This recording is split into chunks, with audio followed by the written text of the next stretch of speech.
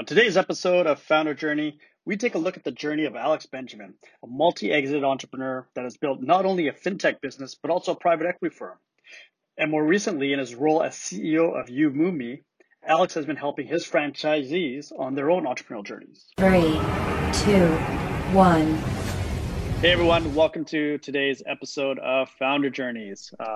Today we've got a great Australian entrepreneur that's a new Canadian as well. One of the first actual applicant through the Startup Visa program. Many of you know that follow Launch, as we are a startup visa provider and we work with international entrepreneurs around the world. Alex originally hails from Australia. He is a multi-exited entrepreneur. He's built multiple companies, which we'll dive into today. And I think the last one was acquired, 12, 15 months ago. And since then, he's jumped to the other side of the table and built an equity fund or a private equity firm, making some acquisitions, making investments. And he has recently taken on the role of CEO of a large franchise. Alex, welcome to Founder Journeys. And please tell us a little bit about yourself and this new franchise that you're now the CEO of. Yeah, sure. Thanks, Ray, for having me on, and great to meet everyone.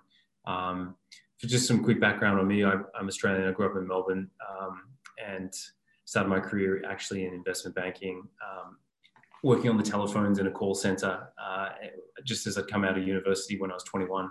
And I didn't want to, I really wanted to get to work early in my career and try to, my father had worked in a bank and I felt, that could be an interesting career for me. I really like the stock market, and I managed to talk my way into meeting a lot of the stockbrokers and traders at the bank that I was working at. And, within 18 months, I was on the trading floor, and I got a really great insight into what it was to how people ran businesses. We had a lot of companies that would come and talk to us, come talk to all the stockbrokers about their businesses, trying to raise money. And it certainly was an excellent taste for me in 2005. It was really at a really interesting time in the stock market. And obviously it crashed a couple of years after that. And I learned a ton. And all this is to say, it took me to a point as I turned 30 that I really wanted to reevaluate my career. And I was not somebody who wanted to do more study. I really wanted to do. And so I got into the world of entrepreneurship and building two startups. And that's really what I've spent the last 8 to 9 years doing of my life, is committing myself to create interesting products that solve interesting problems. And yeah, I think I'll talk a little bit about that today, but I've spent a lot of time trying to get clear of what I value and what matters to me. And that's sort of driven me on my pursuit of what I do now. So yeah. Sweet. So before you jump into the previous startups, tell us about the current startup that you're in and the industry. Yeah. So look, I had an interesting proposition sort of land in my lap in the last few months, where there's a group called You Move Me in North America who they're a large moving company. That they have a franchise model, and they're across just over 20 cities across the US and Canada. And we move people. We don't only move people, we move them and their houses and their families and their lives. And they have a very interesting position in the market where they sell a premium move to people that like premium experiences. And so we do thousands of moves across North America a month, and given the world and the state that it's in, a lot of people are moving right now, and it was certainly very interesting to me. The company is partly backed by two well-known entrepreneurs in Vancouver, Lance Tracy and Laurie Baggio. And I saw it as a big learning opportunity for me to work with two very experienced investors. It's a business that needs a good leader, and they asked me to run it. And there's not too many opportunities to get like that to work with those guys. So I'm certainly learning a lot. Look, it's only been 2.5 months, but it's great to see the numbers start to perform. And I think the thing that I love and what I know about myself is that once you're an entrepreneur, 85 to 90% of every business is the same, and the differentials are the people and the product. And once you've got the skills to understand the customer purchasing decision, why people buy your product, how you can be different in a market, you suddenly realize, you can go from bioplastic to financial technology to blockchain to weed to whatever it happens to be. And you can start to, you realize you can play a hand in every business that you see. Yeah, I think a lot of our audience's members' ears just perked up when you said weed. But I personally have a lot of experience in the franchise industry. I've owned Dairy Queen franchises for 10 plus years. And so just to clarify, so you're CEO of not a franchisee, you're the CEO of the franchisor. You're the parent company that's now working with independent franchisees across Canada or across North America? Across North America, all of North America. So it's an amazing model, and it's really you. And for those that don't understand that model, it's really you are a service business that provides services to people who buy a franchise from you. So they are the ones out there in the field doing the moving. We don't do it. We just support them with sales and marketing, their financial guidance, operations guidance, a call center, strategy support, and basically a brand, which when customers come to search for a move, if you're part of a large, well-known franchise, the numbers really show in terms of what it costs you from a search, online search perspective. A brand search is much more cost effective than just being any old moving company. So, and so for this founder journey series that we're doing, you're actually in a really unique position, because not only are you this founder and you're now CEO of this company, but you're also working with each entrepreneur themselves, because everyone that has this franchise is an entrepreneur on their own right. They are, and they are business owners, and they own that business. And so we have boundaries that we can't step over, and they also but we also have very clear guidelines on. They pay us a fee, a royalty every month, and we support them with services that they need. And it really plays into one of my large values, which is I do like to see people have success, and I like to help others.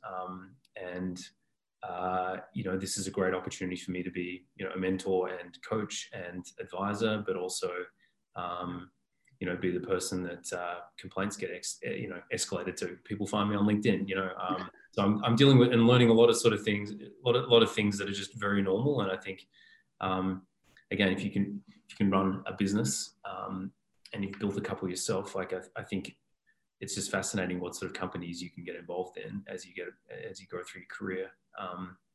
I certainly reached a point where I didn't necessarily want to build another one after I had sold the last one, and I've got much more into the world, as you touched on before, of private equity. So trying to buy smaller businesses, invest in smaller businesses that tick a few boxes for me, that generate recurring revenue and recurring income, so that I have more flexibility with what I do, and that I don't necessarily have to be tied to a job for the rest of my life. And so, but I'm still very able, fit, willing to work, and I'm looking for a great opportunity. And hence this came along, and thought, well, this is a good time for me.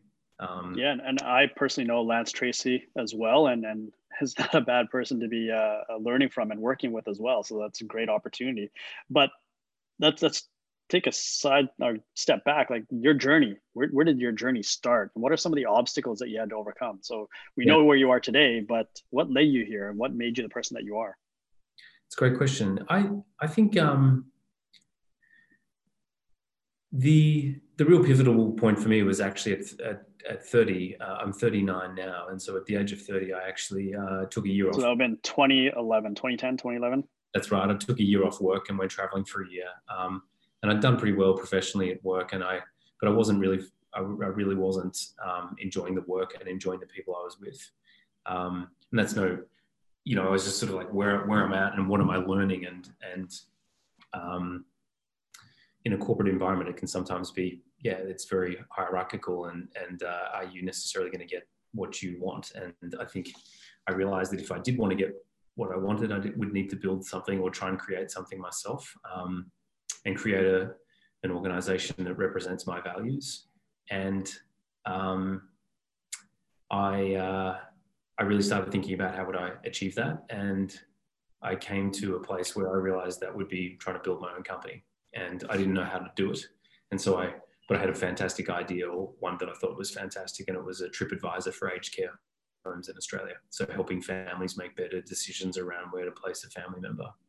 And there was, So sorry, take a step back. So the trip advisory company, what exactly did it do? Well, it was my idea was like TripAdvisor, but it was to provide reviews, so create a review engine for senior care, so aged care Okay. in Australia. So, that market it's a growing market. There's a huge demographic that are moving towards senior care and senior living. And I felt like my grandmother was going through that experience of transitioning from home into a senior facility. And my parents had a lot of difficulty understanding what was good and what wasn't good and where to send somebody. And I spent a lot of time building the website, building out great photographs. I spent a year, trying to build review content, and I unfortunately didn't do enough demand testing. And so this is 2011. This is about 2012, 2013. 2012. And so fast forward today, like that's actually a very in-demand industry. When you talk to venture capitalists, like that's an area that a lot of them are focusing their attention on, senior care and what the growing baby boomer population. And so would it have been very different to launch it today as opposed to 2012? I don't know. I think that what I didn't spend enough time is understanding the why of the customer and why would they use a platform like that. And what I learned was that a lot of customers still rely on their family doctor. They rely on other people who have got a much more detailed understanding of that product more than just a customer review. And so a review of a hotel or a restaurant is very much different to one of a senior care living facility, where this is a $600,000 or $700,000 investment, if not more, $1 million of investment to put a family member into a aged care home for some period of time, depending on where you live and what sort of budget you have. And so customers might read a review, but they definitely, the decision-making process is much more detailed than just reading a review.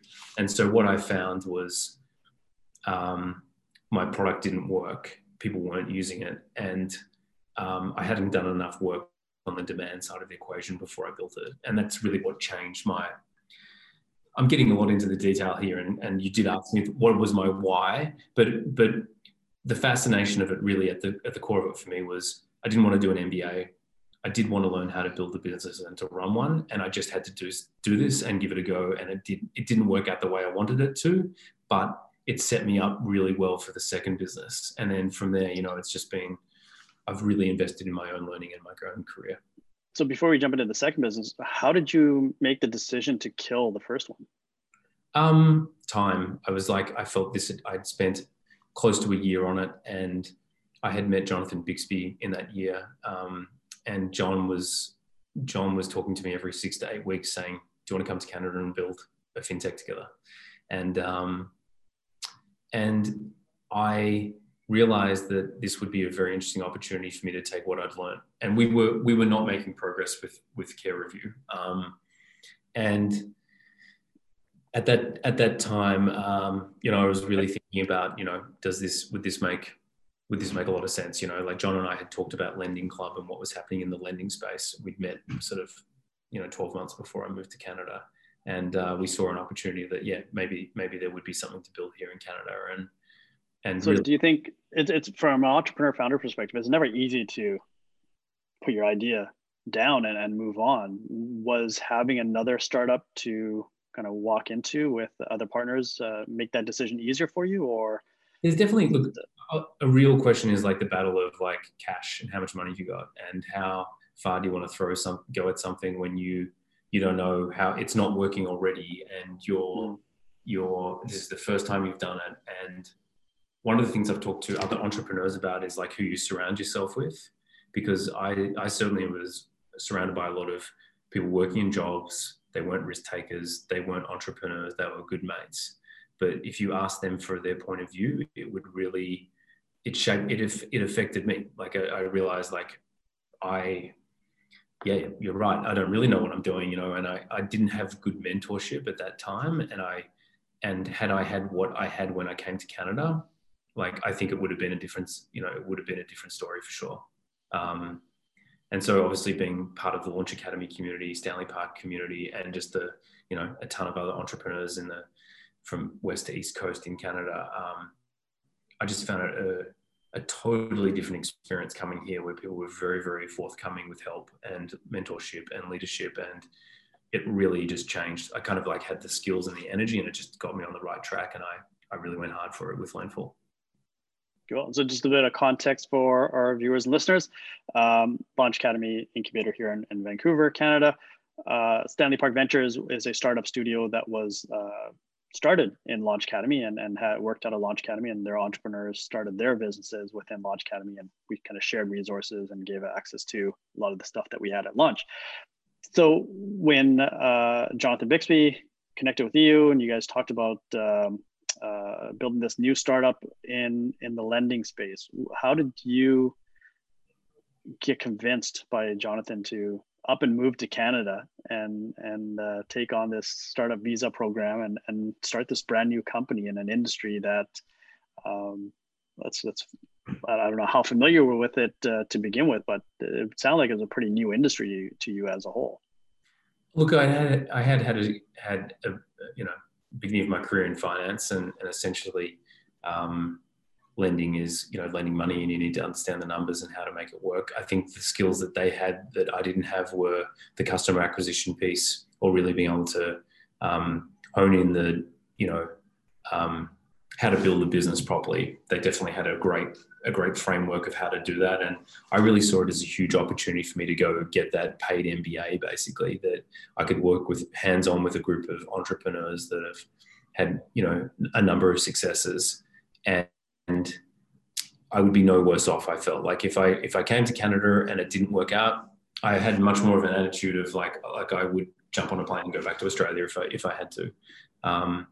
But look, I really grew to like John, Josh, and Mike, who were part of the Stanley Park, the three partners. And I built a relationship with those guys over the phone, and we spoke for many months before I came. And we talked a lot about like what would happen if it didn't work out, what would happen if it did go well. And I'm just sort of the person who was like, you know what, I don't want to miss out on something like this. And so 5.5 years later, I've had an exit in Canada, and I live here, married a Canadian, and we have a close to 1-year-old little boy, which is awesome. So I've certainly gone and got it. I didn't sit there and just wait for it to come to me. And I know that it does set me apart because I do back myself, and I love to have a go at things. And yeah. Well, from a third party listening into this, it probably sounds like, oh, wow, you've had a pretty smooth ride and things were coming together and falling into place for you. But I know that's not the case. Want to touch on some of the obstacles and challenges that you had as a founder to get to where you are today? Like, sure. I know. Look, at the start, you're no one. You are no one, and you have to. For me, it was detaching my personal reputation or my perceived personal image. I had to detach it from. I had to detach myself from worrying about how, if I'd failed, that it would look bad, and I had to really give myself to the company and go, look, if Landfall is going to survive, I need to get out there and talk about it. I have to be able to get up in front of a room. I have to be able to come on a session like this with you, or do a podcast, or get myself in the press. And I had to get out there and start talking about it before I'd even really built it. And it was a big shift, and it was really a painful experience, because I was kind of like, I like things to be perfect. I like things to be right. I like things to be to look good. And that was really hard for me. Like at the start, I couldn't do it. I found it tricky to cold call as much as I previously did. And I really had a lot of pressure on me early on from the guys to say, what, you've got to do this, because if you don't, we won't fund, we won't invest in you. You won't be able to raise capital. You could be on a plane back to Australia in 3 to 6 months. So in that first year, there were many, many setbacks. I was trying to raise money and had many, many, many no's. And it's sort of the setbacks that really craft you. If you have to be able to realize, like, you need 100 data points, you need 200 data points, and you have to keep working out what's going to land and resonate with investors. And it was hard. It was very, very stressful. Like, I moved here in 2 bags. We rented an Airbnb in the West End in Vancouver. very short time frame of like, okay, I have to get proof of concept and get this into market and get going. And so having a lot of pressure on me was the perfect sort of setup for me to perform. But there've been many missteps along the way. Like, it's every entrepreneur out there, you'll see their press releases, and you go and see them in the background, and it's like, yeah, but we're still like, we're getting pressure. Our data isn't good. Our numbers aren't looking great. We haven't closed a round yet. And so there is a fine art to the optics of it all, and how well you can play, how well it's looking, is usually never what it's really like in the background. So I don't know if I come back to your question of like, what are the failures or what have the setbacks been? Well, you touched on one thing a little bit earlier, where you talked about your friends and the circle of friends that you had back in Australia when you were first starting out. That they didn't understand entrepreneurship. They were not diving deep into these things in the weeds. Then you moved to Canada, where you don't have any network, and probably a lot of our listeners and our viewers right now are entrepreneurs that are starting out for the first time. We have listeners and viewers overseas where entrepreneurship is not as celebrated or actively engaged. And so what were some of the challenges that you faced of getting out of your bubble and talking to new people that were familiar with entrepreneurship, and then coming to a new country and then trying to rebuild a network and get around people? I was looking for personal growth. I was looking for a challenge, and I was looking for something that would make me feel uncomfortable. And the good thing about coming to a new community that is just like here in Vancouver, there are a lot of entrepreneurs and it's very supportive, is that there are people who are going to help you out. There are people who are going to have a cup of coffee with you if you go out for it and ask for it. It's also, people already know each other, and so it can sometimes be hard to, crack new social circles. But I found it really easy because I had some skills. I had, my business background to some extent. I'd had one startup that I'd already had to go at. I had some mentorship around me, and all I had to do was really try. I just had to try, and and it was great because I didn't have a lot of distractions, and I could really sit down and work hard and move quickly and meet deadlines and go for it. So it's very much a personal thing, that if you are looking for something where you're like, I don't feel like I've got a good group of people around me who are completely understanding of startups. Vancouver is a really, really unique ecosystem to get amongst. There's many different types of businesses here that people have started and are doing really well. And I find that Canadians in general are just a very much, a friendly group of people who are really interested, just genuinely interested in how you're doing, and will make time to meet with you, which made a big difference for me. I think that's part of it is the entrepreneur world as well is very welcoming, especially in the tech world, to new entrepreneurs, and giving mentorship and feedback and collaborating. Not so much in traditional industries, like we won't dive into that, but this is actually a great segue into work-life balance, and how are you able to transition from building these entrepreneurial businesses and then the time and energy that takes to get there to having a wife and kids and growing older and seeing life through a different perspective? Yeah, I think my wife said to me once, if you don't leave something in the tank at the end of the day, you're going to come home and crash, and you don't have anything for us. And I made a decision earlier on in my life where I was like, you know what, my family and my wife are just as important, as being a CEO and a founder of a company. And they're not necessarily celebrated the same way. They're just equally as important, if not more important, to have a solid family and solid life outside of work. And so it's just constantly a battle between where I give time, and I've really tried to set some ground rules for myself where I'd start work at 8 o'clock and finish at 6 o'clock, and anything outside of that is my time. It's not always perfect, but I try to be present, if not get home earlier, to spend time with my son before he goes to bed. And then in the evenings, if I need to do a bit of work, if we agree, tonight I need to do some work, I would do it. But it's one of those it's one of those things. If you're a workaholic, you can end up, you can really love your work, and all the people you work with really love you. It's just when you get out of here and the company, if you have a sale or a transaction takes place, if you've wrapped up so much of your personality and your worth in your business, when it changes, it can be really hard. You can suddenly be like, well, what have I got? And it certainly happened to me a bit after the sale of Lenful. It was we had a really, really awesome investor base, great board, great team, and the business, we sold the company, and sure, it was a liquidity event, and there was a lot of ego around that event. But then the dynamics of it completely changed. The swimming upstream every day that I hated and loved, I really missed. It suddenly became, we went to being a well-capitalized company that had a lot of resources, that was now part of a bank, and that just changed. And so for me, I decided that, I didn't want to stay there. I ended up leaving, after a year. And so, yeah, it's that realization that having to leave to still that actually is part of work-life balance. Like, why did you make that decision? Because there must have been some realization.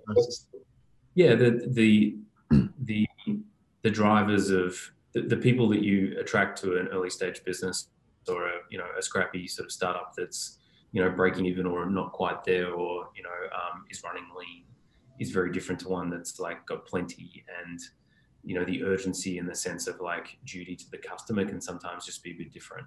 And I really love like getting close to the customer and trying to understand what's really going on for them.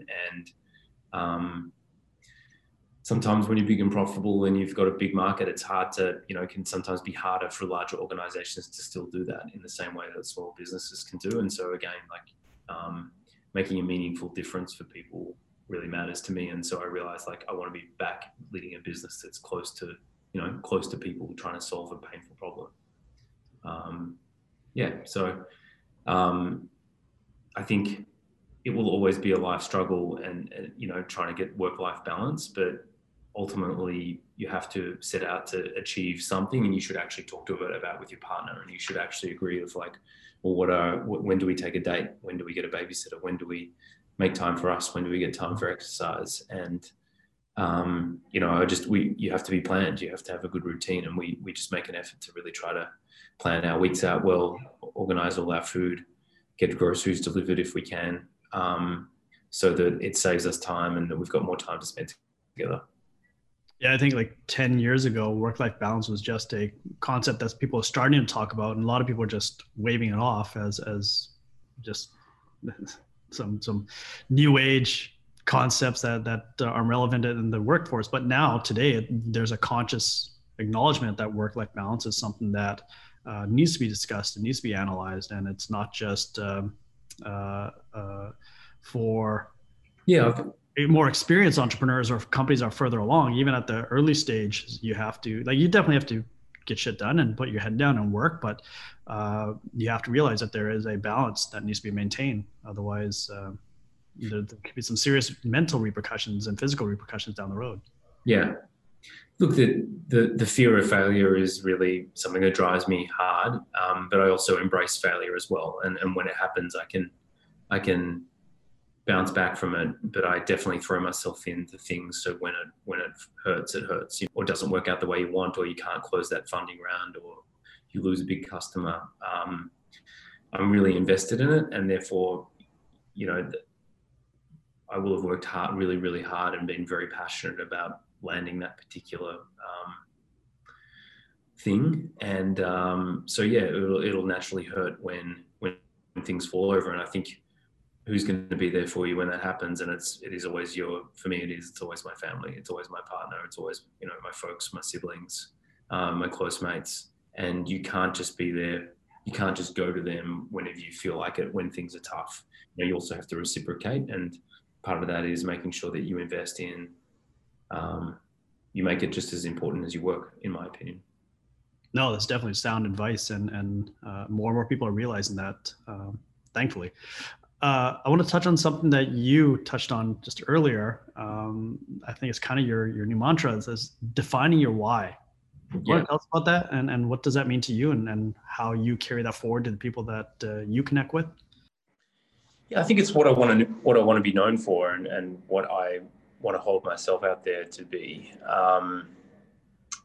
I really feel like, as I've tried to define my why, and the reason why I asked that is because it does help me understand how I share with people where I'm going and what I do and why I do what I do. And I think that's really good, because it's sort of like a street sign on my head of like, if people come towards me, they know which direction they're sort of going for if they have a chat with me. And there's sort of three things that really matter to me: are justice, fairness, and helping other people have success. And there's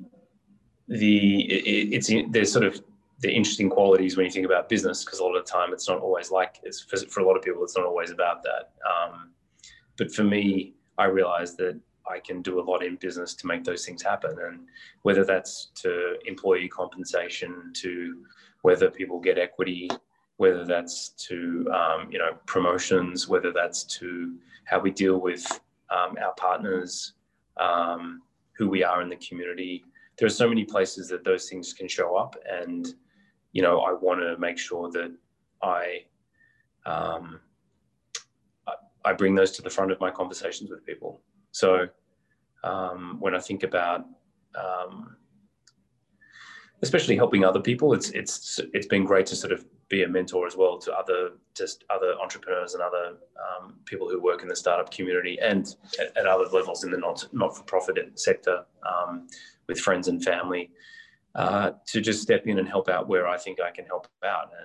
And because I do love it, it fills me up when I see people have a win, But something that transcends just entrepreneurship. Like, this is something that you can apply to all aspects of your life. Defining your why. Why are you doing this? Why is it important to you? Yeah, and it helps me realize when I'm not aligned with other people, and if I don't feel something is fair, then I can say something and I can hope to see some sort of change. And if I don't, I think one of the good things that entrepreneurship and being an investor, you've got the option to not have to do what you don't agree with. And that's either vote with your feet or vote with the checkbook, or vote with your voice, and it can have a meaningful impact. And I realize that's not always open to everyone, what I just outlined, but I do think about where it is, how I want to change the world, and how I want to be a better human and a better person to other people. So I think that's the least we should be asking from anybody is please be a better person. Let's make this a better world. And what's fair to me and what's fair to somebody else might be completely different. I think it's just, does it feel equitable? And because what it really drives is like accountability and alignment, and when you step into a partnership with people, you want to feel like, well, if you're getting this, what are they getting? And if X happens, then Y happens. And if you give too much and somebody else is not tipping in the same amount, it's often where you start to get misalignment, and you can feel things feel like they're not fair, and it's not equitable, it's not just. And I think that's a really interesting thing for first-time entrepreneurs and second-time entrepreneurs to think about when they step into the world of raising capital and taking things from other people. And it's just trying to figure out, you might feel really good about it now, but what would happen in 3 years' time or 5 years' time when things shift? How will you feel? And I think everyone in the entrepreneur world can talk to that tension at some stage. Yeah, well, that's definitely one of the common themes through a lot of these conversations that we've had in Founder Journeys is entrepreneurs raise that question of, do you really need to take venture? And I think a lot of the entrepreneurs and first-time founders that are listening and watching, they probably don't think about it as deeply as the founders that we've talked to in the series have, because they've lived it and they realize that maybe venture wasn't the right decision, or I wish I hadn't taken it, or I'm happy that I didn't take it because I've got these more freedoms, or I wish I had taken it because I would have been able to grow X times faster or mitigated these issues. And so it's not an easy, clear-cut decision, but no, and it's all about the risk. It's all about the risk curve and where you are on it, in terms of how advanced your business and your product is. And for you to accelerate it and get it forward and be able to hire people, and have good marketing spend to get that product out there. If you have a lot more capital to do that, it can be a lot more advantageous for you. But someone is also cutting a check and taking a risk that it plays out the way that everyone hopes it does. And so I think what can happen is people, if you take a check early on, it can feel great, but later on you might be like, I shouldn't have done that, wrong decision, don't hear from those guys anymore. And it's like, well, yeah, but hang on, they helped you out at a really, really risky time, and they got rewarded for it. You wouldn't have been able to achieve what you've achieved if you hadn't have taken that money. So yeah, with experience and with hindsight, of course you learn. It's just, you got to do what in the moment, speak to other people, get their perspective, but you have to work out what's right for you. And ultimately, you have to live by that. Yeah. And even the most seasoned and experienced entrepreneurs come to situations where they're forced to make decisions that they're not happy about making, but they have to because it's for the best interest of the company, or it's the only option that's available for them to. Totally.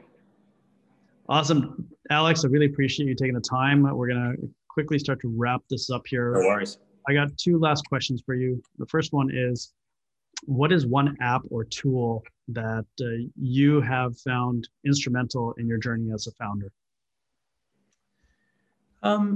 Being organized is really paramount. So if I can I've used different apps at different times, but they're very basic, but like great note-taking tools. Like even I use an Apple phone, but it's so basic, but like calendars and notes and reminders are just like critical for just staying on top of stuff.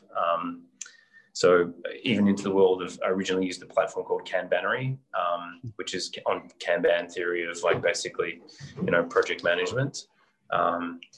Currently using Monday.com as well to help me manage our workflow with business. But really it just helps me maintain my priorities, all of the things I'm talking about. Maintain my priorities, and helps us just focus on the most important thing at the time. And how do we Monday at launch? We were actually using it back before it changed their name to Monday. So we've been active users of it for quite a while. But yeah, definitely staying organized is key. There's so many things that come flying at you as an entrepreneur, things that you anticipate, but also a lot of things that you don't anticipate. And so you definitely need to be organized to weather the storm. Correct.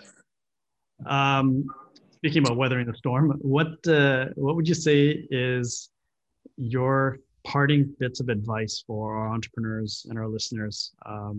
Keep in mind, some of our entrepreneurs are new and young and first-time entrepreneurs. We have others that are seasoned. We have entrepreneurs all different parts of the world. You, an international entrepreneur, come from Australia, now in Canada. What are some last bits of advice for being an entrepreneur, being a founder in today's world? Great question. I think really think about your blind spots and the things that are uncomfortable for you that you don't want to address. And that can be most of the time talking to customers or getting feedback from users, or, how do you get real market data? And I feel so often people have great ideas and they believe it. They sit in their own vacuum. They think this will work. A few friends have liked it. Get out there and try to get validation as to, will this work? It's a whole process, but it's not 3 phone calls to friends. It's 300 or 500 cold calls to people that have worked in that industry before to give you a sense of is it a good idea or not, and get tons and tons of data. I think my biggest regret is I didn't know how to do that at the start. And I wish that if somebody had told me, how hard you have to work on the BD and the customer discovery part, it would have really changed my whole experience. And I would have figured out early on that there was a different way to run Care Review than the way that I was running it. Well, it's definitely sound advice. But people hear me say it all the time: get out of your bubble, right? You're safe in your bubble when you're talking to people that you know, but you don't really get the true picture until you start talking to people outside of your bubble. Correct. And yeah, what would an unbiased person do? Would they use this product or not? And most importantly, would they pay for it? Yeah, that's the most important thing. It is. Well, yeah. Totally. Don't do it for free. So your business, not charity, right? Exactly. So unless you want to, you can be a charity, but for sure. Model. Yeah, and it's how do you usually if it's profitable or if it's generating revenue, it allows you to have choices of how you can get market share and how you can compete, because your competitors are all going to have resources, and it's just you need to figure out how you get paying customers and how you differentiate what is the customer's purchasing decision, and really think hard about how much data you get. And the last thing I'd say that's easy for me to say, how you actually do that is probably another conversation, but I know Ray and Ray's network is certainly one that, there's plenty of books out there that Ray can probably suggest as to, Lean Startup, Ash Moroy, Running Lean, I think it is. Lean Startup, really talks to that lean canvas, getting those 9 or 10 boxes addressed on a single piece of paper. Like, think about exactly all those things on that page. Yep. We actually have our own course, launch course. So launch your startup, launch your business, launch your vision, launch your dream. Check out our course. There's links in our link in bio. And Alex, you've been awesome. We love the conversation that we've been able to share today. Hopefully our listeners and our viewers are appreciating as much as we do. And we got to the point in our conversation now where you've given so much to our audience. Here's a chance for you to be the entrepreneur, the founder, and ask for something in return. What's your call to action?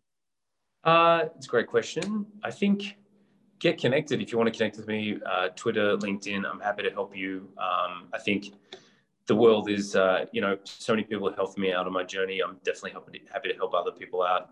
Usually it can be, it could be someone in my network I can introduce you to, or simply I might be able to help you field a question. And obviously that ticks a big box for me in terms of being able to help other people and help them succeed. So don't hesitate to connect. Alex Benjamin.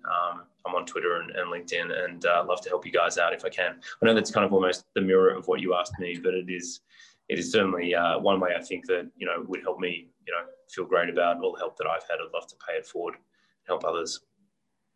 No, that's, again, one of the common traits of founders and entrepreneurs is the willingness to connect and wanting to connect. Alex, really appreciate you taking the time today, and look forward to having more deeper conversations as we move forward. Awesome, Mike. Thanks a lot. Thanks very much, everyone. See ya. Thanks, everyone.